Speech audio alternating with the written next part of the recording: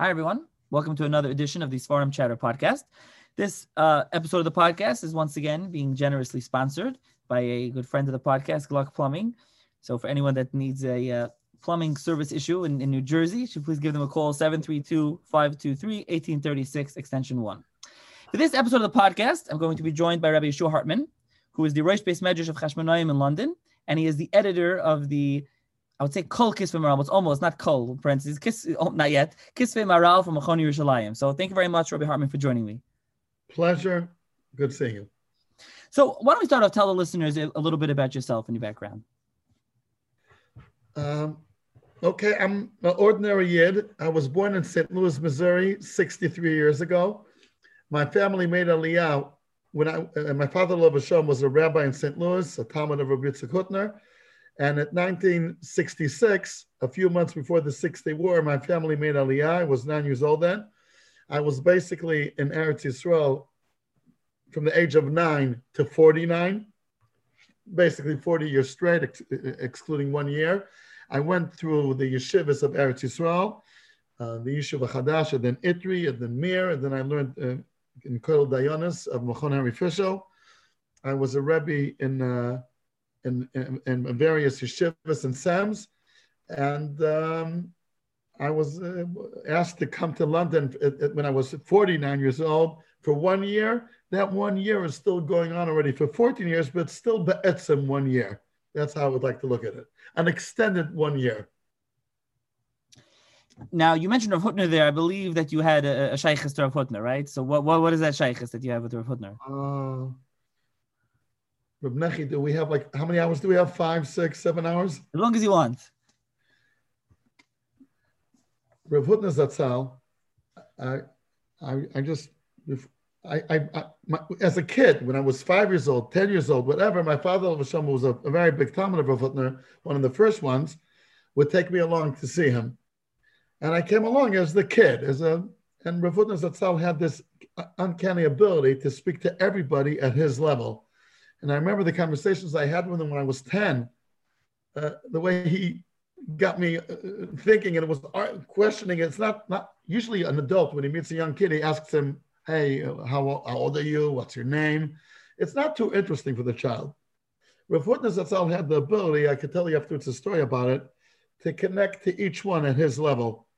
Unfortunately, my father was nifter when I was 19 years old, and then I came the first time on my own to meet Rav Hutner Zatzal as an adult, not as a kid of my father. And that developed into, it was the last 3-4 years of Rav Hutner's life. And I had with him a kviyas roughly every third Thursday, one-on-one with Rav Hutner Zatzal. Each time it was between 2 to 3 hours. And those who did not know him will be very hard to explain to them what happened there. But I could just say in short that one of the first things that I'm moeded to HaKadosh Baruch Hu, when I thank all the kindness and gifts that HaKadosh Baruch Hu bestowed on me, Baruch Hashem, my family, my wife, my children, my grandchildren, the very top on the list is that I had the ability to meet a person like Rabbi Yitzchak Hutner Zatzal. If I wouldn't have met him, I would have not known that Tzuras Adam reaches such peaks. The combination that he had, the Chachma, the Pikches, the Yiras Shamayim, the Go'oinus, the humor, the Pachad, the Ava, it was a spiritual therapy. That's really what it was for 4 years. And he made such a roshim on me like he did on others. I remember when he took off his glasses, when he put on his glasses, when everything. It was just Yisrael Asher B'cha Espar, the way he understood people, the way he understood life, the way he understood Torah. And the blend of all the different chachmas that he had in him was just, as the years go by, I just appreciate it more and more and more.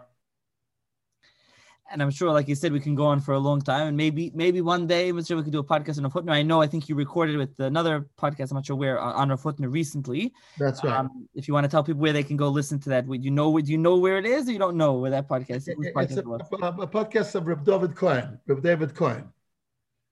Do you know what a podcast is called? You don't know what it's called? Something philanthropist, something with the word philanthropist. I'll try to find it with you after. Maybe I could link to it if people are interested in hearing you speak about a Hutner and a whole podcast. I could send you the link. I could do that. Okay, absolutely. I can try to link them. I'm sure people would be interested in hearing that. But that's a whole story on its own. I think I should start writing down the story and the stories that Rav Hutner told me about the Chofetz Chaim that he met, about the Rav Kook, about all the Gdolei Yisrael, about Rabban Kotler, about Reb Chaim Oizer.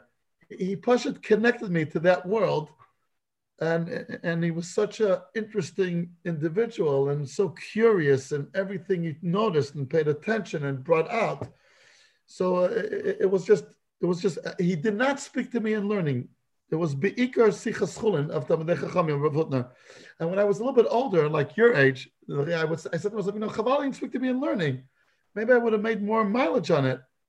That's what I felt when I was in my 20s. That then when I reached my 30s, I said, I'm really happy that it worked out that way. Because learning, Baruch Hashem, Lo Alman Yisrael, there are other Gdolei Yisrael that Baruch Hashem, there were, but the Chochmas HaChaim that Rav Hutner had, and the Pikras that he had, that I haven't seen anything really close to that. So, like I said, maybe if we get enough requests, we could try to do something on a Hutner here as well. But for now, the topic is the Maral, right. Which so I should think right now as a tie-in is I'm going to ask you how and when did you get into the Maral, and is that something that Shaykhs Rav Hutner, who famously was very into Maral? You ask me now, or yeah, I'm asking you. Oh, yes, 100%.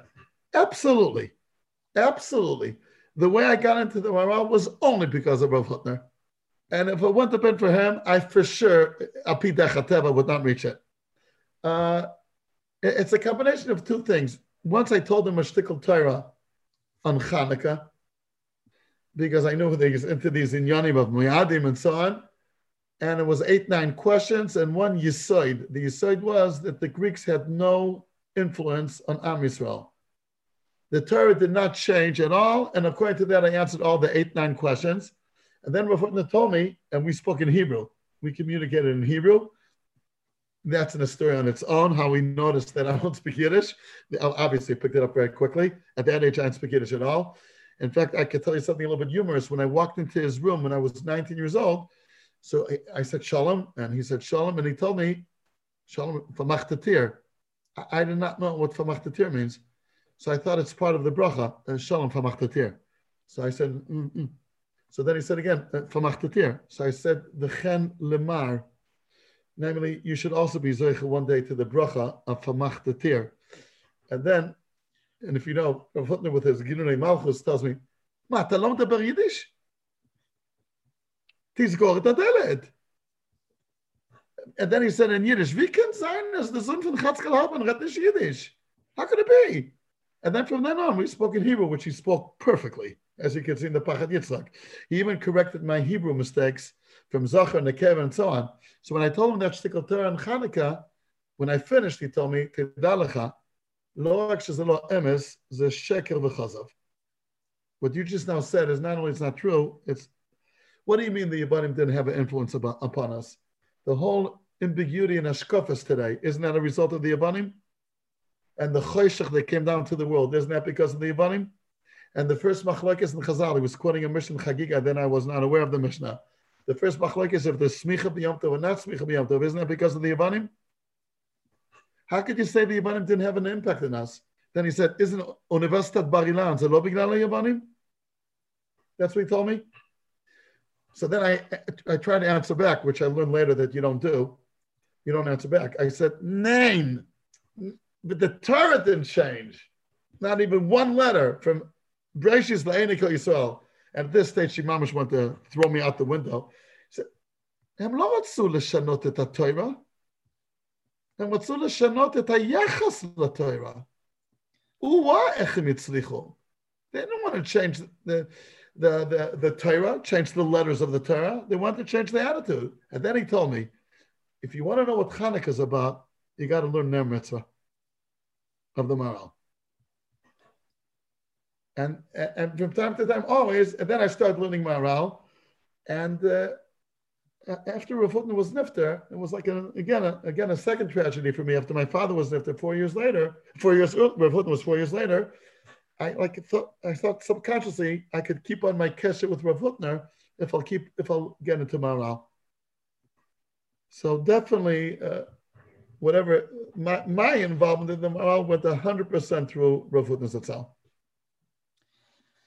Okay, so when did you understand? Well, before we get to the Maharal himself, when did you decide? Okay, not only were you learning Maharal, okay, it's a good idea. There's nothing great on Maharal.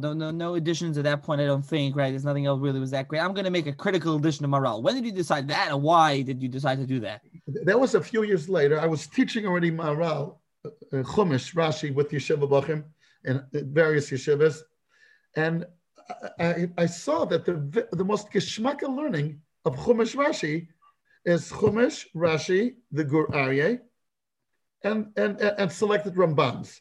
That limud is Gavaldik. And I did it with teenagers and they really got into it. But there was always a technicality issue that there was so many svarim that you had to come to the table with. The Chumash Rashi is one sefer. The Gur Aryeh is not with the Chumash Rashi, so it's a sefer on its own, and sometimes it's not divided to prakim psukim, just to paragraphs, and then you waste so much time just finding where's what. So the first thing was it was a more a malach of ein chachma to have them all, to have the Chumash Rashi and the Gur Aryeh on the same page by just Pashit having access to it and seeing it, and then the Gur Aryeh is one that I really started getting into. And then I saw that it's impossible to really understand what he's saying. If you want an example, I could give you one. If you're not going to make cross references to this other svarim, I'll give you an example. On the pasuk of Hashem pakad Sarah kasher omar, vayasla kasher diber. Fine, it's a pasuk in Chumash. We read it also in Rosh Hashanah. Says Rashi kasher omar behiroyon, and Rashi quotes a pasuk. Kasher diber beleda, and Rashi quotes a pasuk. What does it mean? Amira is Hirayon and Dibur is Leda. Says the Maharal, and here he goes. There's a classical example of the Maharal saying that Amira is Lashon Raka. It's not Midas Adin, and Dibur is called Lashon Kasher, and Leda is always done by Midas Hadin. It's a point that has to be explained. But then he adds, "V'hu mashe maskirim mafteach sheleda." Bebirkas ata gibor, v'havenzot. That's Lashon Maharal. Meaning, Leda has to do with Midas Adin, even though it sounds like the opposite, but that's what it is, and therefore it's Dibur. And I'll prove to you that Leda has to do with Din and Gvura, because in the Bracha of Shmoneh Esrei of Ata Gibor, which speaks about the Gvura of HaKadosh Baruch Hu, Mafteach Shel Leda is mentioned. Where is Mafteach Shel Leda mentioned? Because Ata Gibor. I mean, I could start guessing. I don't know. He says there's a Dover Pasha that Mafteach Shaleda is mentioned in Birkas Ata Gibor. Now we know that there's three Mafteches: Mafteach Shaleda, Mafteach Shel Tchia, and Mafteach Shel Kshamim, the Grand Tainis. And here's mentioned Kshamim, and here's mentioned Tchia Samesim. I guess the third one's also mentioned here, but where? But the Maharal in Gvuras, Perek Mem Gimel, explains exactly what he means. Also over there, he addresses the issue that Leda has to do with Midas Adin. And he says, and that's like you mentioned in Birkas Ata Gibor Mafteach Shaleda, where he says, Matir Asurim, that the fetus is locked up in his mother's womb, and when he comes out, it's like a prisoner coming out of jail. Now that's really a Gemara. The Gemara says in Moed Kot and Daf Yudalet that you should take a haircut before Yom Tov, and therefore don't take a haircut in Chol HaMoed. But if someone who comes out of prison and did not have the ability of taking a haircut earlier should take a haircut on Chol HaMoed, and someone who's a baby that's born and you don't want to wait for upshare at the age of 3, you can take a haircut as well. That's what Gemara says. But because I saw that the only way to understand a Maharal, the only one who could explain a Maharal is the Maharal himself. But if you say on Divrei Torah Aniyim b'mokom zeh Aniyim b'koimam v'ashirim b'mokom acher, on Sifrei Maharal it's b'yeter set u'b'yeter oz. He says a point one place and he elaborates elsewhere, usually in at least another 3-4 places. It's very, very uncommon that he'll say an idea only once. if it's an idea, it appears elsewhere. And here's a classical example that I saw Matir Asur, I would have been guessing around what it meant. But then when I found the Maran verse, Pergum Gimel, that says Matir Asur means Maftech Shaleda, so I know I'm in safe land because the Maran himself explains what he meant. And then I saw this happening over and over, hundreds of times. So that's when I decided, let's do the Gur Aryeh. First of all, the Malacha, the Eina Chachma. I remember it was Parshas Tezriah when I was doing the Gur Aryeh, and I said, it can't go on like this. And he's saying points, and he explains it elsewhere. And I remember the year that the first one I spoke to him, I thought about it on Shabbos, on Parshas Tezriah, Tov Shin Mem Ches. Motzei Shabbos, I called up someone that was very close to Rav Yehuda Kuperman Zatzal, the head of the Amoysa, and also a Mechaber Sram and Chumash and so on. And he very much encouraged me to go ahead and do it. If I would have known Reb Nuchi what it involves, I probably wouldn't have done it. I didn't know how. It's a yam. It's Pasha de Yam. As I told you, I checked out once on the computer. There's more words in the Maharal than in Shas. But Baruch Hashem, I was not aware what this encompasses, and I thought it would be something more local and Chumash. Easy does it, and that's how it started.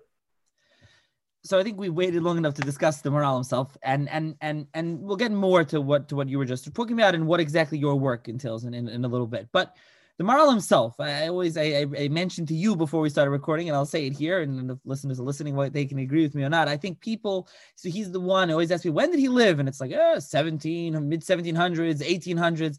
No, they don't know he lived most of his life in the 16th century, and I'll let you say he was lived in 1609, and people, I find that, I don't know if that's what I find. So let's start off with just a brief, biography, what we know of the Maharal, when he lived, who was his, where he was a Rav, who was his Rebbeim, Talmidim, etc. Okay, we know for sure that he was Nifter on Chai Elul Shin Samachtes. That's written on his gravestone till today, of course, in Prague, which was 1609. When was he born? It's a machlekes, and a pretty big difference. Meaning, was he born in 1512 or 1524, 12 years later? So the machlekes is he was very old when he was Nifter, especially in those days that the average life was in the 50s or less. So according to the younger opinion, he was 85 when he was Nifter, but most opinions believe that he was born in 1512, and therefore he was 97 when he was Nifter. Even today, that's remarkable. In those days, it was unheard of. What does this mean, and how do you interpret this longevity? I don't know. That's HaKadosh Baruch Hu's decision. But so according to most opinions, he was born in 1512, and he was Nifter in 1609. He was a few times in and out of Prague. He was the Rav of Prague, then he went out, and he was the head of a Klois, and then he went to Nikolsburg, and then he came back to Prague. These details, but his last years were in Prague for sure. And his Sfarim, he started to publish, again, according to the more conventional opinion. And the Gur Aryeh came out in Shin Lamed Ches, which is 1578. That's his first sefer that he published. So if he was born in 1512 and he published his first sefer in 1578, that means his first sefer was published when he was 66 years old. So he was already a Maharal when he published it. It's not that he was like steiging through the publishing process. And who are his Talmidim? Or maybe again, you asked who is his Rebbeim? We don't have a clarity. He never quotes them. Only in Drush Shabbos Gadol he says once, the Kach Kibalti mi Rabbi Isai. But doesn't mention them by name. We don't know who they were. Which Sfarim does he quote, and which Sfarim maybe influenced them? It's lo rochak to say that the Sefer of Rebbeir Gabbai, Avodas HaKodesh, had Ashpanim because they're similar, and the Maharal quotes it a few times with tremendous decheretz. But again, he quotes it 3-4 times, not more.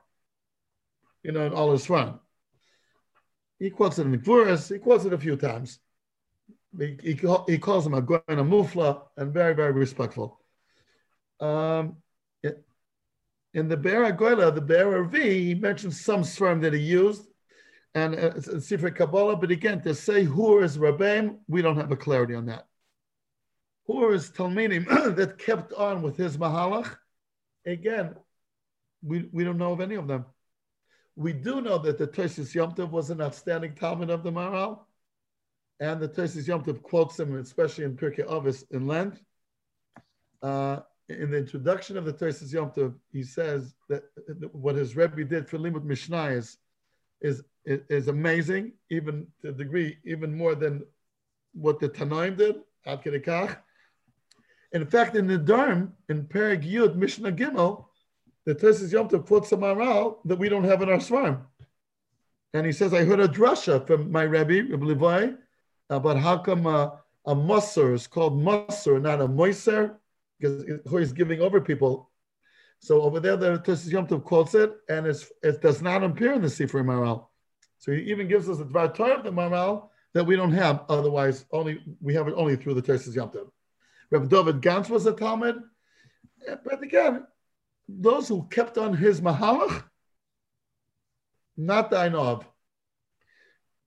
And again, it's good to know that for 200 years after the Maharal was Niftar, his Sfarim were not republished, meaning they were published in his lifetime. We'll go through this Sfarim maybe soon. And then the second edition was more than 200 years later. That's a long time for a Sefer not to be published, for over 200 years. And the ones who republished them, rediscovered them, are the Hasidim, especially the Pshischa, the Zerem of Pshischa, Kotsk, Gur, the Avnei Nezer. The Avnei Nezer was Paskin Halachas based on the Maharal's Agadata, and I guess that also kept on. You know who's the one Achron, the last 101 years ago was still alive, that had a lot to do with the Maharal? A Goin Olam, Rabbi Yosef Engel. You know, the one who wrote the Esrog D'Oraisa and the Lekach Tov? A Goin Olam, and his kishrin with the Maharal's Amkes, whenever he touches a Maharal, it's so beautiful. In his Beis HaOrtzer, he quotes the Maharal, and he said he got his Derech HaLimud from Sefer Maharal. That's what Rabbi Yosef Engel says. So that, and he had a shaykhus to this Sochat Shavar. That branch are the ones who reintroduced the Maharal, and then it came over to the Litvische world through Rav Kook Zatzal, through Rav Dessler Zatzal, and I think the one who quotes the Maharal by name and made it from him the Yisoid is the Pachad Yitzchak of Rav Hutner Zatzal, that in some of his Mamarim he calls the Maharal Ma'or Einenu, or the light of our eyes. And he was definitely an Ish Maharal, B'li Shum Safek. So one other thing I do want to ask you, you did mention, is his name is written as Rabbi Yehuda Leva Lova, but his name was, when he's quoted by Talmidim and others, quoted as Leva Lova. What I told you, his name was like Leib. That was the line. It wasn't his last name; it was his first name, right? Yeah, in those days they didn't have last names. Last names started in the 1700s. They didn't have last names. So right. He was called Yehuda, but whenever he refers to himself, and it happens very seldom that he does, and like at the end of the Tiferes or the end of Guras, he'll say, Omar Rabbi Yehuda. I'll read you the Lashon, let's say, in Perek Samach Vav and Guras Hashem. His Lashon is, Omar Yehuda ben Betzal. He doesn't call himself Levi. He calls himself Yehuda ben Betzal. Again, it happened only 5-6 times in all his farm. Yeah. Also, another biographical note is that his brother was pretty famous as well, Reb Chaim, right? Is there any cross reference between them? Do they discuss each other? And his brother wrote a number of Svarim as well. The Maharal, and as far as I know, in the Gur Aryeh Pashas Yisrael, quotes. That's the only time he quotes his brother Reb Chaim, and also and he quotes his brother Reb Sinai. As far as I know, those are the only 2 times that he quotes his brothers. The Marshal in the Tshuva speaks about the family. And he says there's 4 brothers. The Marshal was the Rebbe. He was also a Rebbe of the, the Maharal went to his yeshiva, not that the Maharal quotes him. And that he says there were 4 sons. And he goes from the oldest, and then the Maharal, Rabbi Yehuda was the youngest one. And he said, V'ha'oile al kulan, says the Marshal, is the youngest one, referring to the Maharal. Mhm. Right. I know that his brother Chaim wrote Sefer Chaim. He wrote another number of many Svarim also. Just interesting. Okay. Another thing we should point is he had a couple of famous opinions, right? I believe he was opposed to Taisus being printed on the page, which is something that didn't last. His opinion didn't. Also, there was some sort of opposition he had to Shulchan Aruch, not to Reis of Cairo. Talk about that. I know Tiz Yom Tov also had a little bit. What was that? Those two things. Okay, regarding the printing the Taisus, you could say for the topic, what was the topic that hurt the Maharal the most? Where did he scream out of agony, if you could say, in his farm, if you could hear it, is the Derech HaLimud that people had in those days, which is maybe not so different than what we have today. And he was very much, he said, you have to first cover ground. You first have to know Shas. And he quotes the Gemara, Ligmor v'achakach Lizbor, the Gemara in a few times in Shas. And it's so ironic that people will learn a Taisvus and they know, and Taisvus asks from another Gemara, and they only know this Gemara from Taisvus. Without Taisvus, they would never even know this Gemara. Again, which is something that happens to us almost daily. And he felt Taisvus, by the definition, is something extra, which should be done later on, not when you're first learning. When you're first learning, you should do Gemara, Rashi, and Piskei Arosh. And he felt very strongly about this. This topic about Derech HaLimud, that people are kvetching and not covering ground, and then they just, when they get married, they want to get married to a daughter of a Gvir, Bas Meizahav, that's what he calls it. Something sounds a little maybe familiar. He thinks, it says, should be when he enters under the chuppah, he should know already Shas. And what does he know? A little here, a little there. And then in Derech Chaim, he says, I also studied like that, like everybody else did. And listen when he says something. One of the deepest thinkers of Am Yisrael, look what he says. In Derech Chaim Perek Vav, I used to also learn like that. But then I learned the Sefer Orchos Tzadikim. And the Orchos Tzadikim goes very much against this Derech HaLimud. And because of my sins, says the Maharal, I wasn't zoiche to learn to reach that Sefer earlier. Now here you think to yourself, Orchos Tzadikim is a Sefer Musar. You would think someone with the Amkus of the Maharal would not change his Derech HaLimud because of a Sefer Musar. He changed everything because what he saw in the Sefer Orchos Tzadikim, in Shara Torah. And he says, I wish I would have seen that Sefer earlier. And he said, I used to learn like the other Derech HaLimud, and he said, I was pretty good in it, he says. That's what he says to himself. But this is a derech that you won't come out knowing anything. And then he says over there, he quotes the Gemara, mamish unbelievable what he says. He quotes the Gemara that if a person's present in a room, then another Yid dies, not a relative, he has to do Kriya Kesefet Torah Shenisraf. That's what the Gemara says. And he says, what Rashi explains, why every Jew that dies is like a Sefer Torah Shenisraf. So he quotes, he doesn't mention, he's referring to the Rashi and the Rif, not the Rashi and the Gemara. And Rashi and the Rif says because he could have learned so much more Torah, and now that he died, he's not learning it. So a potential that did not materialize.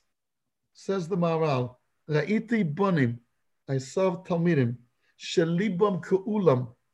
They had the heart of the size of the Ulam Beis HaMikdash. They could have known Kol HaTorah Kula. Va'achrisam, but what happened with them at the end? The Keshar Amei HaRotzos. Chei Hashem Tzvakas. Im ein ra'ui likro al ze ke'al Sefer Torah shenisraf. Meaning, if it's because of potential that did not materialize, it doesn't have to be dafka if they died. If they're walking around, and you know they could have known Shas, and now they know here and there. Chei Hashem Tzvakas. Im ein ra'ui likro al ze ke'al Sefer Torah shenisraf. So therefore, he was against Taisvus because he felt first you should cover the ground, first know Shas, and then start asking questions from one to another. But you should be familiar with the Gemara before Taisvus quotes it. Don't know it only once Taisvus quotes it. That's regarding the Taisvus. Regarding what you mentioned, the Shulchan Aruch. So in the Siva Torah, Perek Tezvav, he says something very, very mechudesh. He says you should, meaning if you just learn the halacha without knowing where it's coming from, without knowing the sugyas, without knowing the rishonim, just a blank statement, that's not the way how to do it. Rather, it's preferable that you should learn the sugya yourself, go through the Rishonim, go through it, and see what you come up with. Okay, and he expands on this Chiddush, and he said he's not speaking about the Shulchan Aruch. The Shulchan Aruch didn't come out in his time, but he says the Tur and the Rambam, he says, would have never written the Svarim if they would have known that people are going straight directly to them without learning the sugyas. And by the way, that's a big Chiddush because the Rambam says in his Akdama that you don't need anyone to go through Shas, and says the Maharal on him, if he would have known that people use his Sefer instead of Shas, they would have never printed it. So that has to be explained because the Rambam in his own Akdama says a different Mahalach. But the Rambam has a tshuva and it works out well what the Maharal meant. Right, I think it's one of the Ravid is upset about, but there was things with that. Okay, I'm sure there are listeners that are listening right now, and they're probably going, how in the world are you not mentioning the Golem yet? We're how many minutes in? There's no mention of a Golem. What's going on? Okay, so that we're going to have, you can't talk about Maharal without talking about the Golem, even if his writings are more exciting. I'm sorry to everybody, but they are much more exciting. But okay, did he or did he not make a Golem? Let's talk about the famous story of the Golem. Before I go into that story, I don't know a lot about it. I did not study it thoroughly, here and there. But in my humble opinion, this story of the Golem caused tremendous damage to the Maharal. Instead of understanding that he was one of the Go'anim and the Ma'amikim that Am Yisrael ever produced, people could look at him as a kunstmacher. You know, he did the Golem, and it could eclipse a little bit what he really was, which was a Goin Olam Mama She'en Kamoyo. About the story of the Golem, now before a Sefer was written in the early previous century of the Nifloas Maharal, it was already, there were saying, it was already in the late 1800s, so we're speaking about that the Maharal made a Golem. There is no scientific proof for it. The Maharal, of course, never mentions it. And it was not mentioned in his lifetime or even right after his lifetime for a while. I do know that the Lubavitcher Rebbe, Zatzal, I have a letter, someone showed me a letter, I have a copy of it at home, that he said that there was a Golem. There was, but he tells the chassid that asks him about it, what difference is it if there was or not? Does it make you a bigger Yireh Shamayim or not if you know that there was a Golem or there wasn't a Golem? But he's convinced, the Rebbe, that there was. I personally have not come across any Raya Gdoila to here or to there. The only little proof I found was on the biography of the Noida B'Yehuda, which is called Moifa Sador. There's a few editions of it. And one of them has annotations of it from the nephew of the Mishkonis Yaakov, or the Mishkan Yaakov. And he says over there that he's quoting his uncle that came to Prague one day and met the Shamash of the Noida B'Yehuda. And he says that the Shamash of the Noida B'Yehuda told him that the Noida B'Yehuda himself, who also lived in Prague 100 and some years, or almost 200 years after the Maharal, went up on the attic of the shul and came down and decided to have no steps leading to the attic. And he's quoting the Shamash of the Noida B'Yehuda that he met personally. And the Shamash says this is what the Noida B'Yehuda told him. So that's the only little proof that I found. And again, I did not study this topic in a very serious way. But I really was not so interested in it because, again, I'm a little bit unhappy how people portray the Maharal through the prism of the Golem story, and then they really miss out what he truly was. Let's put it this way. If he did a Golem or not, it's a suffix. That he wrote 9 Sfarim that changed the world is a Vadai. Ein suffix moitzi midei Vadai. I used to hear a quip when I was a bacher. I think they said it from Zev Hoberman. I don't know. Maybe, I'm sure it's not his quip. I don't know, but that's what I heard from. They said, "Oh, to make a golem, I don't know. There's no kunz, there's no chiddush, no nays, whatever. To write Gur Aryeh, that there is. You know, it doesn't exactly like you're saying. It's whatever. What's the difference? It's like you're saying. It's like sensationalized popular culture, so to speak. Hey, I'll tell you that I do know. It's written in the name of the Rebbe Akiva Eiger that the Rebbe Akiva Eiger said. If the Maharal made a golem or not, I don't know, but he made a Talmud like the Tosfos Yom Tov, that for sure is much greater. So then the quip. Okay, so then it must have been taken. Exactly, it was taken around something like that to say about a golem, to however you want to term it, wherever it comes from. I don't know. That's where I heard it from exactly. So that's what I'm saying. Okay, so there's a couple of different areas we could go, but I think we just finish up with a few things I do want to discuss at one point. Getting back to this Talmidim, a topic that I think is interesting to me, and some may not be familiar with it. I did a podcast on Ma'or Einayim of Azari de Rossi, Azari de Mino Adumim, and the Maral was famously, vehemently opposed to him and his work. He said he should put in Cherib, he should burn it, etc. So talk a little bit about that, and that his Talmidim, we mentioned, to his Yom Tov and Tzemach Tov again, we're clearly learning it. They quote it in their Sfarim. So, I mean, what was going on? And Maral's writing so sharp against it, and they were like, okay, we're going to quote it, we're going to learn it, we're going to talk about it. Okay, so let's start with your first question. The Maral at the Be'er Hashishi, the Maral at the end of Be'er Hashishi, which speaks about the Lechura contradictions between Chazal and science. That's what the Be'er Hashishi is about in the Sefer Be'er Goyla. Says, I really finished already what I wanted to speak about, but then someone came and told me that there's a Sefer that just came out now about these Inyanim, and I ran to it like a chassan runs to a kala. That's what he says.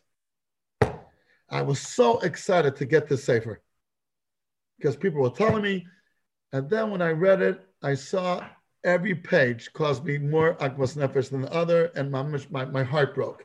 Now, why did the Maral, why was he so opposed to the Sefer Ma'or Einayim? I think we just have to understand a little bit a background here. The Maral wrote 9 Sfarim, as we mentioned before in our conversation before the recording. He wrote many Sfarim. What do you think was his ultimate goal? If we could define in one line, what did the Maral want to accomplish with all the Sfarim that he wrote?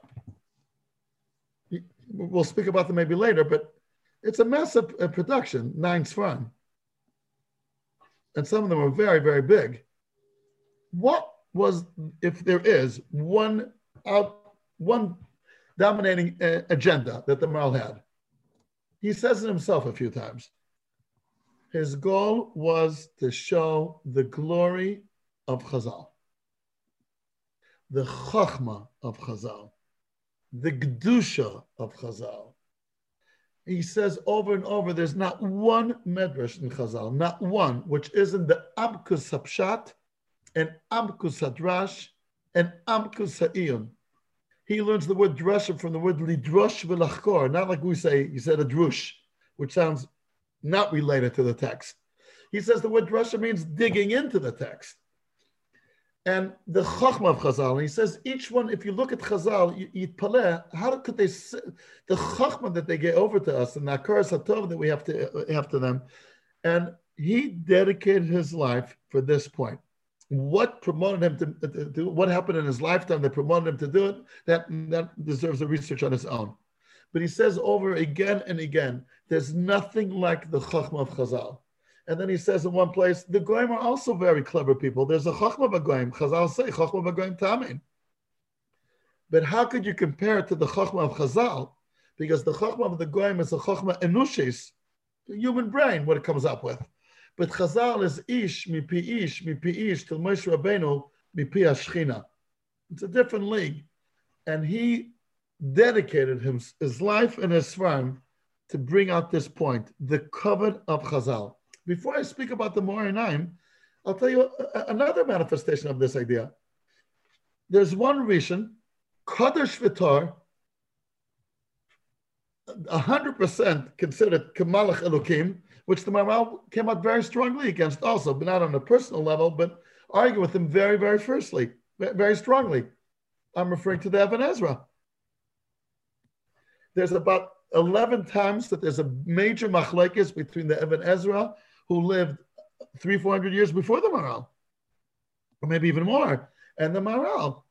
Why? Because the Ibn Ezra in his Derech HaGedoshah, in his holy way, he said, I'm not going to, in Zakdoma to Chumash, he says, I'm not going to explain the commentary according to Chazal. There's Bali Mikra, Bali Mishnah, okay, Bali Agarta, he's going with the Mikra. So a classical example, for example, an argument between the Ibn Ezra and the Maral. That the Chazal say, why the Torah start with the letter Beis, Breshis? Because with the letter Beis, you could say the word bracha. So it's a nice word to start with. Says the Ibn Ezra in his introduction to Chumash, says, I don't understand that. Yes, you have the word bracha, which starts with Beis, but you also have the word behema, and Bal Yudum, and all kinds of not such pleasant words, which also start with the letter base. So, Mara Isa, so I'm not going to go with that Mahalach. The Maharal in his firm a few times addresses this remark of the Ibn Ezra. And he says, B'mechila, the Ibn Ezra made himself kilo, as if he didn't understand what Chazal really meant. You think Chazal really meant because by random, the letter bet, you could say with it the word bracha, therefore bet is a great letter? Of course, there's other words with the letter bet which will show opposite. That's not what Chazal meant. Chazal meant that intrinsically the letter bet represents bracha, because bracha means, like the Rishonim say already, ribui, abundance. Abundance starts with the number 2, miut rabim. The second letter of the aleph base is the beginning of a ribui, therefore it represents bracha. The word bracha is a siman, not a siba, for the importance of the letter bet. Meaning bet intrinsically on its own represents bracha. And the word bracha afterwards was composed and made with this letter because what bet represents. And then he says, look at the root of the word bracha. What's the root? Bet, resh, chaf. They're all the second letters of the aleph base. 220. That's what Chazal meant. Not that the word bracha is a siba. It's a siman. And then when a family gets married, when a husband and wife get married, and then their first child is called Bchor, which again is the second letters of bracha. How come it's not according to the order? That's another inyan. He says, so the Maharal was very, very makbid on the kavod of Chazal. And when he felt that any opinion is undermining that kavod, so he became a spokesman of Chazal and answered back. You know what, Nuchi, it happened even with Rashi. Rashi, that his the first sefer of Maharal Gur was on Rashi. Why? If you want to show with Chazal, why are you dedicating your first sefer and your biggest sefer to Rashi? Because Rashi writes in the introduction, is all in the title page, is all about Chazal. The Maharal has the utmost respect, of course, for Rashi. Look, he wrote a whole commentary on Rashi. But in one or two places that Rashi argues with Chazal, the Maharal will take Chazal's side. In last week's parsha, Parshas Vayera, in the beginning of the first psukim of Parshas Vayera. Okay, we won't go into it now. So whoever goes against Chazal, the Maharal is going to answer back. When it comes to the Sefer Ma'or Einaim, here the Maharal felt that this Sefer is undermining the kavod of Chazal in a way that was never done before. That Chazal are speaking umda means that's how they understood in those days, etc. And here the Maharal felt that the kavod of Chazal obligates him to come out against it very strongly. There's no other sefer that I know that he put b'cherem. This is the only one. And again, he said he approached it like a chassan yotzelik raskala. And he goes through a few shtiklachs of the Sefer Ma'or Einaim and shows that, no, this is not the way how to do it. Now, your question regarding how come his Talmidim could still quote it after he says explicitly if it's Bali Yirah or Bali Yimatzeh, I don't have an answer to that. I don't have an answer to that. How could they do it after he said that? I don't know. Right.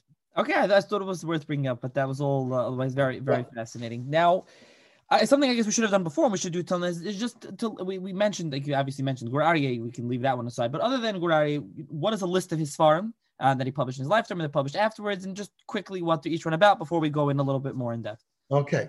So as I said before, he has 9 Sfarim that he published in his lifetime. The 9 are, again, the first one is Gur Aryeh, which is a commentary on Rashi. But it's good to spend a little bit of time just to notice. He called the Sefer Gur Aryeh. Why? It's a pasuk. It was given to Shevet Yehuda, and his name is Yehuda. But he did not write an introduction to the Sefer Gur Aryeh, but he wrote a title page. And he wrote it because he quotes it in Parshas Kisisa. In Parshas Kisisa, he says, look what I wrote, and it's him, what he wrote on the title page. And since Rashi is gathering Chazal, compiling Chazal after another, so Gur Aryeh, so therefore he's dedicating his first sefer to Rashi, who quotes Chazals.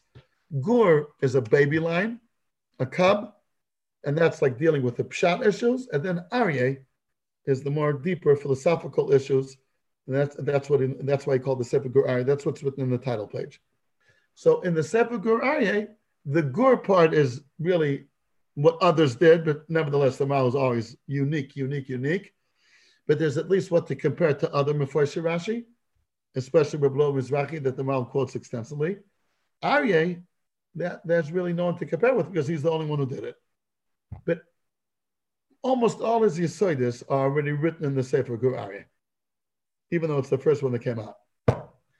He does quote in the Gur Aryeh the two others, from he's going to publish later, Derech Chaim and Gvuras Hashem. Those are the only two that he quotes. After that, after the Gur Aryeh comes a set that what he was planning to do with what happened Lamaisa. And he says, I want to write a sefer, I'll tell you soon where he wrote it, on every word of the following pasuk. L'cho Hashem, ha-gedula, ha-gevura, ha-tiferes, ha-netzach, ha-hoid, kichol, ba-shamayim, uva-aretz. Based on the Gemara in Brachos Daf Nun Ches, he says, I want a projected 6-volume sefer, 6 volumes. Sefer Agdula will be on Shabbos. Sefer Gvuras should be on Pesach. It's all based on this drush in the Gemara. Sefer Hatiferes will be on Shavuos and Matan Torah. Sefer HaNetzach will be on Golus and Geula. Sefer HaHoid will be on Sukkot. And Sefer Shamayim Va'aretz will be on Rosh Hashanah and Yom Kippur. From these 6 volumes, we have only 3.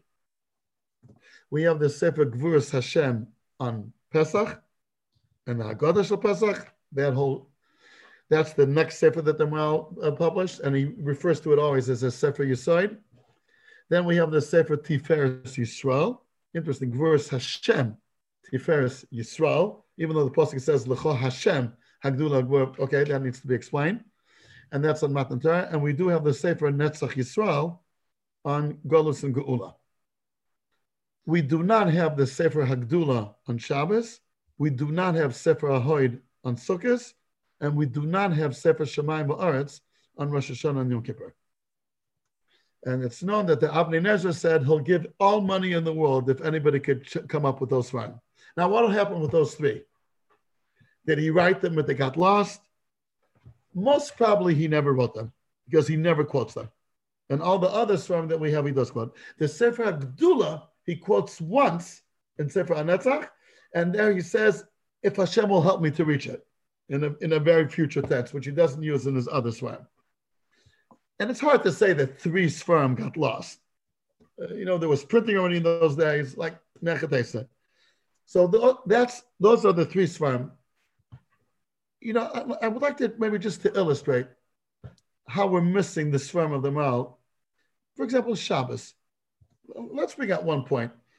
What's the main theme of Pesach? The Leida of Am Yisrael and Cherus.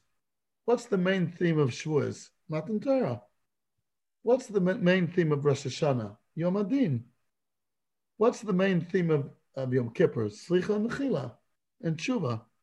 What's the main theme of Shabbos? For the 25 hours of Shabbos, what should I really focus on? You'll ask people, from people that were Baruch Hashem Sherma Torah mitzvahs, they'll find it very difficult to explain what's the main theme. Is it that I believe that Kadosh Baruch Hu created the world? Is it the Oineg? Is it Olam Haba? What's the main theme? And I think we don't have 100% clarity on this one. He says we don't have the Maral to explain to us. What is the Nakuda of Shabbos that everything else branches from? Okay, there is a pshat because the Maral does speak about Shabbos here and there, but I'm just pointing out how much we're thirsty for Sefer Maral. Something that comes on Shabbos. What's the main focus? Okay, so those are 3 Sfarim: Sefer HaGvuras, Hatiferes, VaNetzach. That's considered like a set. And then comes his commentary on Pirkei Avos called Derech Chaim, which again is the Tosfos Yom Tov quotes it Keseder on his Tosfos Yom Tov in Pirkei Avos, and that's another sefer, a very large sefer, another sefer on the Mishnayos of Pirkei Avos and the Perek Shishi. And then he considered as part B of Derech Chaim, a sefer called Nesivos Olam, which Nesivos Olam, again, so that's sefer number 6 that we're dealing now with. The Guraya, then the 3 of Vuris, Tiferes, and Netzach, and then Derech Chaim, and then sefer Nesivos Olam. Nesivos Olam roughly is called about Midos and Musar. It has 33 paths. Each path is divided to chapters. Some are long, but most of them are short. Nesiva Torah is 1, Nesiva Avodah is 2, Nesiva Chesed is 3, and then Nesiva Din, Nesiva Emes, Nesiva Emunah, Nesiva Tshuva, Nesiva Bitochen, Nesiva Yisurin, Nesiv Derech Eretz, Nesiva Shalom, Nesiva Hanava. There's 33 of them. And today it's divided to 2 volumes. That's Sefer number 6, which the Maharal in Derech Chaim refers to it as part 2 of Derech Chaim, and when he's in the Nesivos Olam, when he refers to Derech Chaim and Pirkei Avos, he calls it Prakim. Okay. And then there's another, we have 2 Mu'adim of the Rabbanan. We have Chanukah and Purim. So we have 2 Sfarim of the Maharal on that. We have the Sefer Ner Mitzvah on Chanukah, and we have the Sefer Or Chodesh on Megillas Esther and Purim. And here comes, look how everything's totally in Mazel, even a Sefer Torah Shebeichel. The Sefer Ner Mitzvah is the shortest Sefer of the Maharal. Chanukah is 8 days. I personally know many people that go through the Sefer Ner Mitzvah on Chanukah. 28 pages the way it was printed originally, divided to 8 days. Okay. Or Chodesh is not 28 pages, it's 180 pages. Purim is only 1 day, and a very busy day, and part of the day we're drunk. So, look, if you find anyone that learned the Sefer Or Chodesh from cover to cover, please let me know of him. It's very uncommon. I guess just like Purim is a Chag B'Seiser, hidden, so the Sefer of the Maharal is hidden together with that Hester. But those are Sfarim number 7 and 8. And they're the last ones that he published.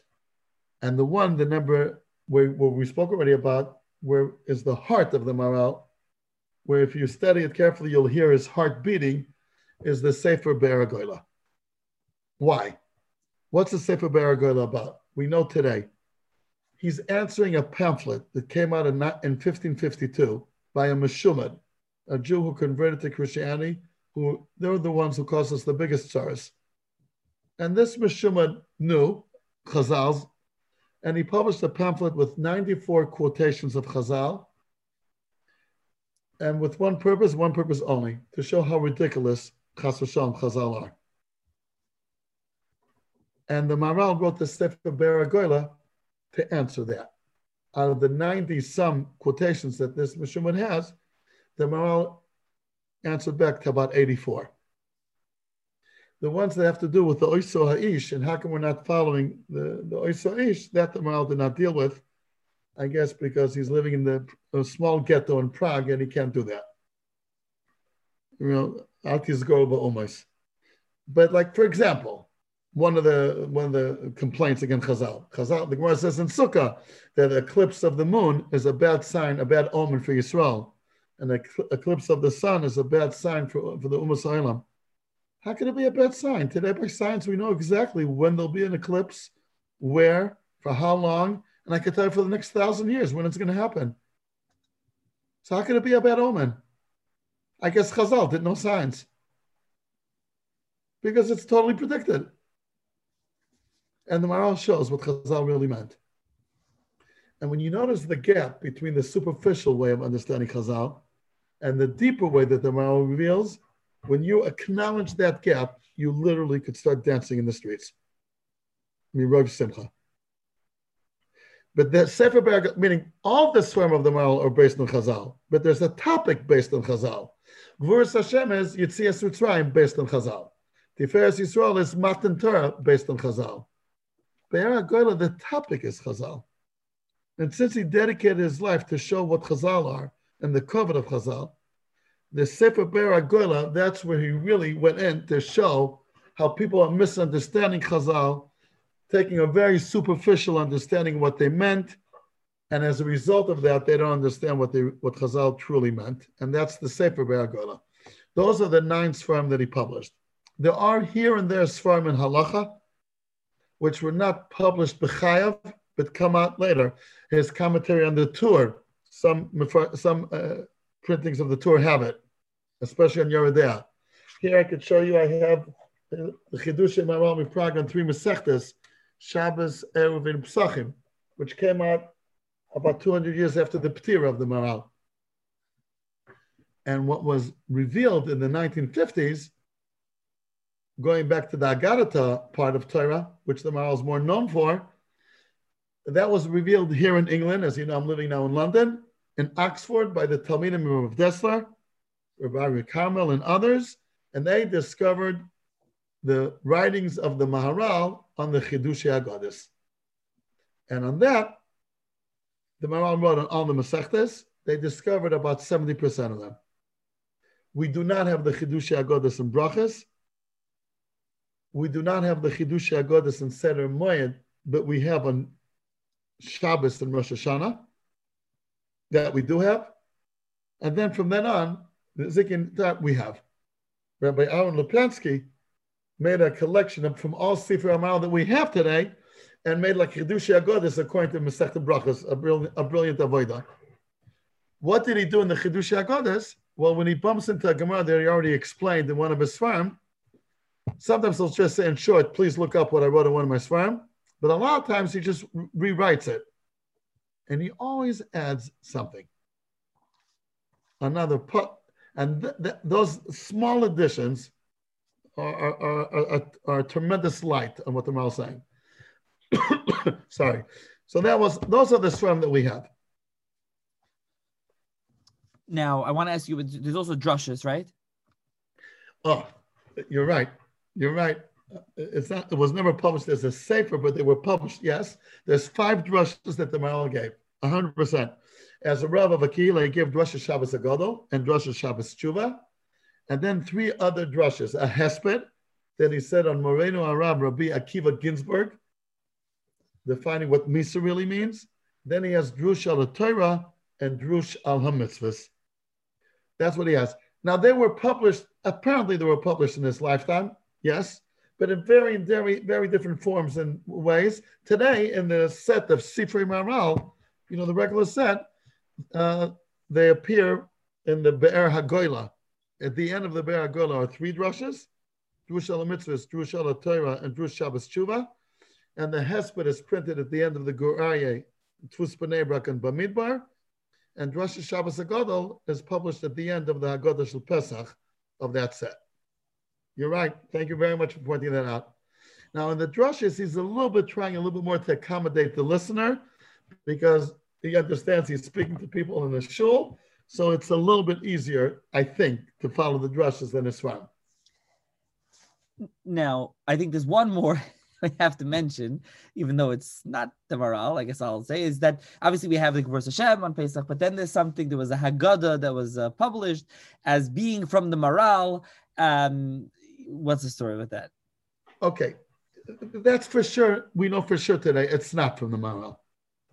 It's someone who published a Sefer, a Haggadah Shel Pesach on its own, and he divided it into two commentaries, into 2 portions. It's called Divrei Nigidim and Lashon Limudim, and on the bottom of the page it's the Gvurus. Now the Maharal did not write a separate commentary on the Haggadah Shel Pesach. Just in Gvurus Hashem, from Perek Nun Aleph till Perek Samach Vav, he's dealing with the Haggadah. So he does explain the Haggadah, but not as a separate sefer. It's part of the Sefer Gvurus Hashem. What's written in what came out as Divrei Nigidim and Lashon Limudim is 90% quoting the Gvurus Hashem, which is okay, but then there's a few things added which are not the Maharal. Let's put it this way: the professional learners of the Maharal do not learn the Divrei Nigidim and the Lashon Limudim. Right. Now, also mentioned, I think your Gvurus Hashem, I think one of the volume, maybe it's Chelik Gimel, you'll correct me if I'm wrong, is just on the Haggadah part with your notes. You'll correct me. And also, I know Rabbi Lipyansky also has a Haggadah also that he published, right? Meaning from Gvurus Hashem, right? Those. Yes. There's 100%. There's another edition called Mishnah Maharal, of Rabbi Zalman Rosenberg, together with my friend Reb Mendel Brachfeld, and they're publishing now. Sfarim also did a terrific avodah. Rabbi Aaron Lupiatsky also did a terrific avodah in the Agadah Shel Pesach, together with the Kisvei Yad that they discovered. That's what's unique about that avodah. And then also the Agadah Shel Pesach of Mishnas Maharal. Here I can show it to you. Let me show you a copy of it here. Yeah. Haggadah Shel Pesach Mishnas Maharal. Also a beautiful avodah. And yeah, if you take the prakim of the Sefer Gvuras and explain them, that's 100% kosher. That's for sure. So I think so. Okay, something else we should get into now a little bit more is that we did discuss. Obviously, you mentioned that he coming to defend Chazal and discuss Chazal. But would you define the Maharal's overall hashkafa, so to speak? Like, what is his underlying, thought, his most central thought? Where would you say? What would you say it is? Is it that? Is it something else that you want to mention? And also, what's the, let's say, so to speak, the most like you say the stick is safer? I know you mentioned, is it Baragoyla like you just said before, or is it something else? Okay, so regarding your first question. It's impossible to say one idea or one thing because he's on Kol HaTorah Kula. It's like, just imagine if someone's going to ask you, what's the main theme of Chumash? I don't know. Chumash? You have Torah mitzvahs. Yeah, but what's the main theme? I guess that there's a God. But like, it's Kol HaTorah Kula. What's the main theme of Shas? Gemara, Talmud Bavli. What's the main theme of Talmud Bavli? I don't know. So the Maharal, to say what's the main theme, what you could point out about him is his, of course, after protecting the Inyan of Chazal, showing the blend of Olam HaSoid and Olam HaNigla, and the philosophical outing for Kabbalistic ideas. That's probably, I don't know if that was your question, but that's probably his main chiddush of bringing out. And this Rav Hutner Zatzal already wrote, it's quoted in his name, of bringing out Divrei Torah B'Lashon Nigla. Meaning, but it's the pneumius of Torah, but B'Lashon Nigla, that would be his probably one of his main outstanding chidushim. But the goal that he dedicated himself, if you want to nevertheless speak about a theme, is trying to understand Chazal in a way that they really meant it, and to explain Chazal minei ubei, not based on 20 other sources, and to try to stop thinking about Chazal in a childish way. For example, let me illustrate it, even though it's really childish. I'll tell you a story of a Chazal, the way a 5-year-old understands it, and then let's just show how it falls short when you get a little bit older. Yaakov Avinu one night was very, very tired because he didn't sleep already for 14 years. So he went to sleep. In those days, they didn't have pillows, and he wanted to protect himself. So he slept on rocks, stones. And the rocks started to fight. Each rock says, Allah yaniach tzadik et rasho, and the other rock says, Allah yaniach tzadik et rasho. So HaKadosh Baruch Hu told the rocks, listen, it's not nice to fight. And he made them all into one. That's the Chazal. Now, I would like to do it. I sometimes do this with adults if they agree to go through this. Sometimes they may feel offended. Could you add anything deeper to this Chazal than the 5-year-old? Could you say this Chazal, let's say, to an intelligent, not from Jew, without blushing? Maybe you could say, who says you have to add? Maybe sometimes Chazal could be understood on the most superficial level. Of course not. I'll prove it to you. This Chazal itself. How come it only happened to Yaakov, this story? How come Abraham and Yitzchak and Moshe and Pinchas and Aaron HaKohen didn't have this story? And Yaakov himself, did it happen to him every night when he went to sleep? Every night? You could have just a parnasa from that. You take a bunch of stones in the night and you wake up, you have a beautiful sink in the morning. Chazal say that happened only that night. Could stones fight? What does it mean that stones fight? What's going on over here? So when trying to understand Chazal in a childish way or in a superficial way, without going and appreciating where Chazal are coming from, that's definitely something that Maharal came out against. and therefore, like technical svaras never made it to the best medrash of the Maharal. I'll give you an example. Judaism is a maternal religion. It goes according to the mother. Why everything goes according to, why? By the other ummas, it goes according to the father. So I'm sure you heard about this svara that because it's easier to follow a pregnancy of a mother than a father. A mother, you see it. Father, you don't see. You need chazakas and so on. The Maharal will never say such kind of svara. There's no chachma in that. It's a mere technicality. And always again, it's not enough. So how come Kuhuna and Leviah goes to the father? The pregnancy svara works also over there. And even by us, the Ramban says in Pasha Zemor that up to Matan Torah, we went through the father. Only Matan Torah got switched to the mother. So, but this pregnancy concept already existed from the days of Adam and Chava. So, like technical explanations, he never went for it. He doesn't even quote it sometimes. Because why? There's no chachma in here. And he said, Kihi chochmaschem u'vinaschem means every iota of Torah has tremendous wisdom in it. And if you're going to hide between something technical, practical, there's no chachma here. That's like he's against the mahalach of explaining kashrus based on health. It's healthy foods or unhealthy foods. If it's that, go to a good doctor and find out what's healthy, what's not. Why do you need a Torah for that? And may I add, is cholent so healthy? And gala, is it so healthy? So it has to be a chachma eloikis. That's what the Maharal always screams on. And it has to be the Torah and Chazal, Torah for Shtetzach, and Chazal are a divine wisdom, and it should be treated as such. And not, in those days, that's how people felt, and blah, blah, blah, blah. That he was fiery against. So I did ask you what would be his most Yisraelistic sefer, so to speak. I think I'll leave that. We could leave that for the end. Though at the end, we'll ask you something else related to that. So we'll push that aside for a few minutes. So are there ideas of his or chidushim of his that would be considered today that maybe we don't even know, people don't even know that are just pashut like ABCs of Yiddishkeit, of Amun, of Ashkafa, or that you know of, or no? Meaning your question is that things that were ABC of Ashkafa that came from the Maharal, and we don't know that it came from the Maharal? Is that your question? Essentially. Meaning, I mean, you don't know. People today, there are things that are like accepted as commonplace, but really it originated with the Maharal. That's what I mean. No, there's a lot of ideas of that. There's a lot of ideas like that. But again, since he's a deep thinker, and people don't like to think too deeply, so it doesn't happen that often. It's like saying, are there any ideas of the Chazon Ish floating around? I'm just giving a dugma. Like people are just...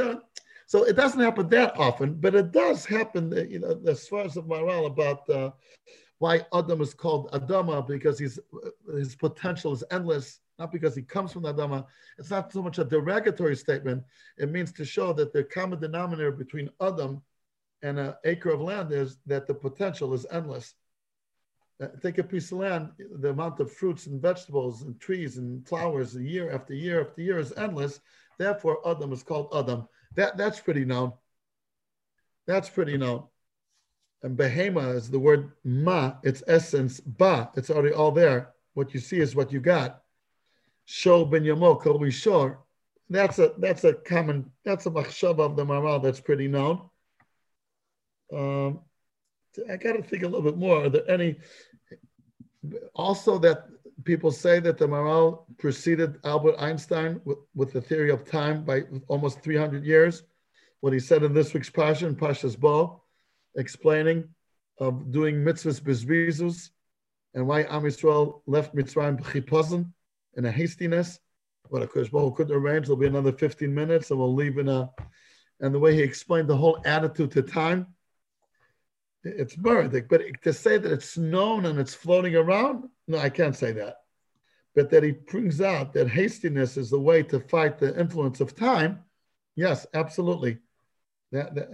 And speed versus time, that he did speak about. But I would say he did influence not what people are knowing for today, but Chassidus. And the Sefer Tanya, it's written on it, Sheba Melukat M'pi Svarim V'Seifrim. And I understand that it's known that the Svarim means Maharal and Shla Kodesh. So the Hashpah that he had on Chassidus, especially in the Pshischa Chassidus, this Fasemis, there's not a page that doesn't quote Maharal. And the Shem MiShmuel even more. So he had a tremendous impact on the world of Chassidus. And then, as I mentioned before, on the more later years, also in the Yeshiva world through the Rav Dessler, Rav Hutner Zatzal, and Rav Moshe Shapir Zatzal. Rav Moshe Shapir Zatzal told me, Kol HaTashtit sheli ba'a me'Maharal. My whole infrastructure came from Maharal. He went on afterwards to Goyin, to Arizal, to everything, but that's the impact you could find on Chassidus and on individuals. I don't think it was. I can tell you, I have news for you. My Sfarim do not sell as much as Lahavdil El Hafavdos, like Harry Potter. No, they don't sell as much.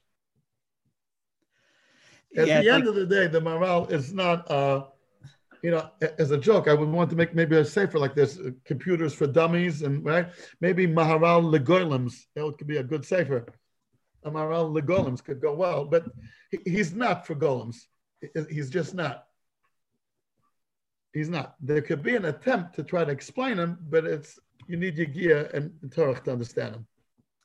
Yes, I think that leads perfectly into the next point. That last portion we'll wrap up is that, we'll get to what you did and exactly what you set out to do and what your work does for that, because how hard it is, how deep it is. But first of all, I think we should speak on, as prelude to that, is the Maharal's style of writing. What is his actual style? We talked about you studied this, but what's his style of actual writing? How does he write things? Is it hard to read? And what's the actual style? There's one point that I could tell you that people feel that the Maharal is always repeating himself. He's repeating himself, which I must say, I don't see it that much because each time he adds something, always. But nevertheless, why don't you say it in one go? Why say it in 9 different times, each time adding? I heard that in the name of the Chidushei HaRim, the following, but that's what I heard. That the reason why the Maharal is going a little bit in circles, and again, each time adding something, because he took upon himself to take concepts of the Kabbalah world and introduce it without mentioning the Kabbalah terminology or revealing his Kabbalah sources. In Sefer Maharal, as far as I remember, it doesn't appear once, the concept of nitzotzos and klipos. Doesn't appear once. Right? Now, just imagine if I want to speak about a table, but I took upon myself not to say the word table, and I want to explain what a table is. I'll say, it's something that has 4 feet. You sit around it. You read on it. You eat on it. I'm going to have to, by definition, go in circles if I cannot call a spade a spade.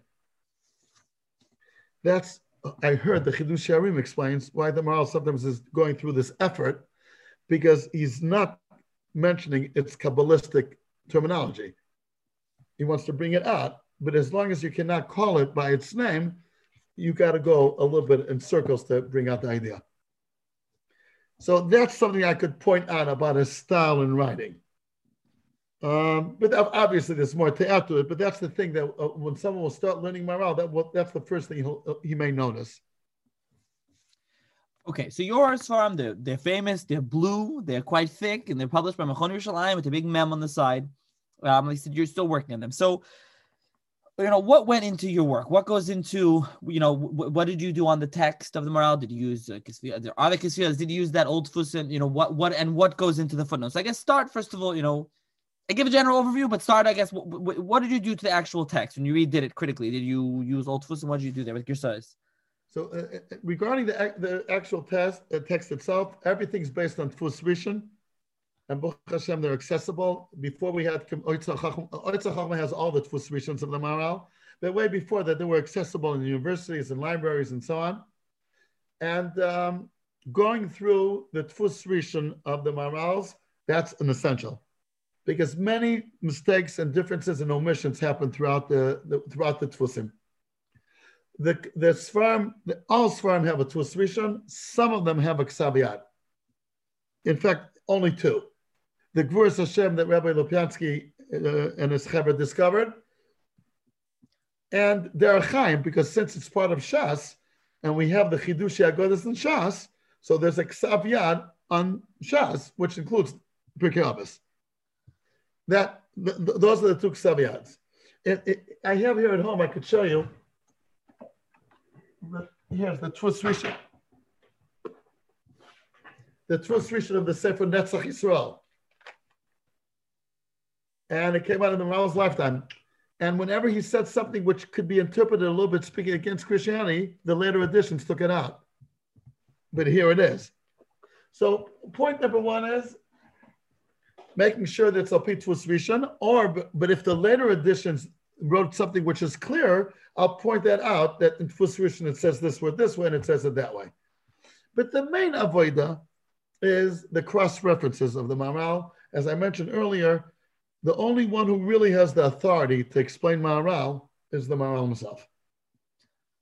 I mean, again, or Gdolei Yisrael Hamuvhakim, not someone like myself. So therefore, if you could find where the Maharal speaks about this point elsewhere, it always helps to explain what he's saying. Right. Now, I want to jump in. So your footnotes, anyone who's familiar with your work will see they are extensive. Now, so like you said, we gave the mashal earlier of the Maftech Shaleda. So do you jump in and bring down word for word what he says elsewhere? So sometimes some Sfarim do the Mitzvah and they just say, oh, look over there. So are you the type, does your Sefer, does it bring down the entire thing word for word? And also, do you bring down what other Gedolim talk about what he says? And I guess I shouldn't be asking this. What else do you do in the footnotes? Okay, so I will quote with also the Maharal verbatim whatever's nogea to this nakuda.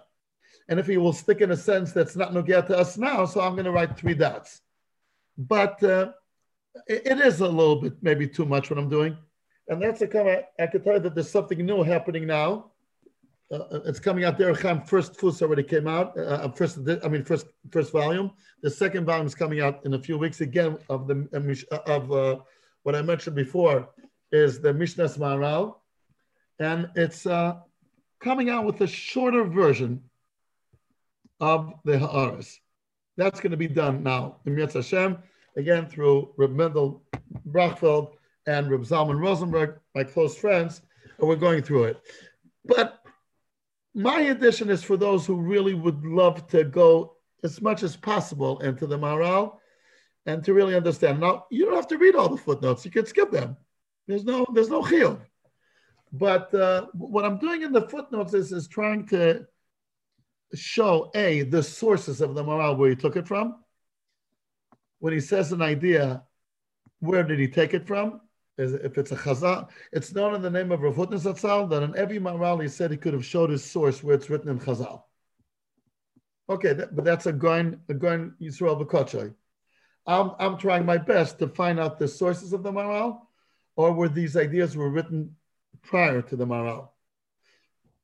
But the main avoida is the cross references to the other Sfarim, which is a yam on its own. But Baruch Hashem, today with computers, whatever, it helps a little bit, not totally, because the Maharal could say the same idea, exactly the same idea, with totally different words. So a computer won't be able to help you on that one. And to bring out those who dealt with the Maharal, if there's a Maharal that they explain, if there's a Maharal that the Pachad Yitzchak explains, or the Michtav Melio explains, I'll quote it. If I know about it. If there's a Maharal that Rabbi Yosef Engel explains, I'll quote it. I'll try to quote it, because these Gedolei Yisrael always added clarity and a new light to what the Maharal is saying. But as I said before, the main avoida was to find the cross references where what he wrote elsewhere and let it explain what he means here. Now, another thing that you did is that this is a famous or infamous thing amongst those into Sfarim, is that when you have a set of Derech Chaim or Aruch Chodesh, right, they come with a Maftech volume, a fat volume that you're buying. So some people like it, hate it. What are in the Maftech's volumes? First, we'll talk about them, and also the decision to include in each set, quote unquote, a Maftech. The purpose of the Maftech is if someone has to speak tomorrow, when Corona will be over and there'll be Chasnas and Sheva Brachas, someone has to speak about in the Sheva Brachas. He wants to know, what does the Maharal say about Chassan and Kala? So he's going to start looking up the 9 Sfarim. Now, again, I always felt that if the maftech is too extensive, it's not a problem. Just imagine if I'm looking in a phone book of Manhattan, but I'm looking for a certain name. So it doesn't bother me that there's other names around there. I'm going to go according to the alphabetic order and find. The fact is that other. So, like, the purpose that I did with the maftech is it's two kinds of maftechas. One is maftech mekaris. If you're learning a Gemara, a Chazal, and you want to know if there's any maral on it, that's one. And then maftech inyanim. What does the maral say about Pidyon Aben? What does the maral say about Bris Milah? What are you doing Chanukah Zabayis? What does he say about mezuzah and Chanukah Zabayis? A bar mitzvah. What does he say about tefillin? He has, by the way, beautiful, beautiful Torah about tefillin in the Gvuras and Beragola. Not that I'm saying, I'm not complimenting him. I'm just saying it's really amazing how he explains the tefillin shel yad and the tefillin shel rosh, and why the tefillin shel yad is one box and tefillin shel rosh is divided to 4 boxes. Nifla, pashut nifla. But anyway, the point, that's the purpose of the Mafteches. Now, how come I'm doing it per sefer? Because, as you see, it will be too much to do a Maftech and a Maral, all sefer Maral. One day it will have to be done. We're going to have to figure out how to do it. But meanwhile, on Derech Chaim, meaning, or the Tiferes, or each one, it's each sefer with its footnotes is, I would say, roughly 80% of all sefer Maral. Each sefer. So therefore, each maftech is 80% of the maral. Or if you learn something, you know how many times I get phone calls, I saw this in the maral and I don't remember where I saw it. Could you please help me? I saw this years ago and I remember now where it is. So that's the purpose of the maftechas. Right, I guess the drawback is that they're thick volumes, and every time you buy a set, you have to buy it to take up space, and it adds to the cost. But I guess the flip is, if you sold it separately, it wouldn't sell, and you'd just be losing, lose so much money on it. That wouldn't make sense, right? I guess that would be the cheshbon there. Again, when you think about maral and money, don't go together. It's just good to remember. No, you can never publish Sifrei Maral al das to make money. That never happens. If you cover your expenses, you're lucky. So I think we should discuss, where you're holding currently, how many volumes have been published, and what you're in the middle of working on now, and how much do you have to go? Okay, so Baruch Hashem, I'm now in the middle of publishing Gvuras Hashem. I mean, the fifth and last volume of Gvuras Hashem. The Gvuras Hashem is 72 prakim, so it's divided to 5 volumes, and then there'll be a maftech, a sefer maftech. Baruch Hashem, it's almost ready. And now I'm working on the last volume, again, of Gvuras Hashem, and the Maftech, that will be volume 37 and volume 38 that I published. What's left after this is the drushes that you mentioned before, which probably will be 2 volumes or 3, not more. And then a Sefer Nesivas Olam. The Sefer Nesivas Olam, it's a Sefer, out of the 33 Nesivas, I published only 2 meanwhile.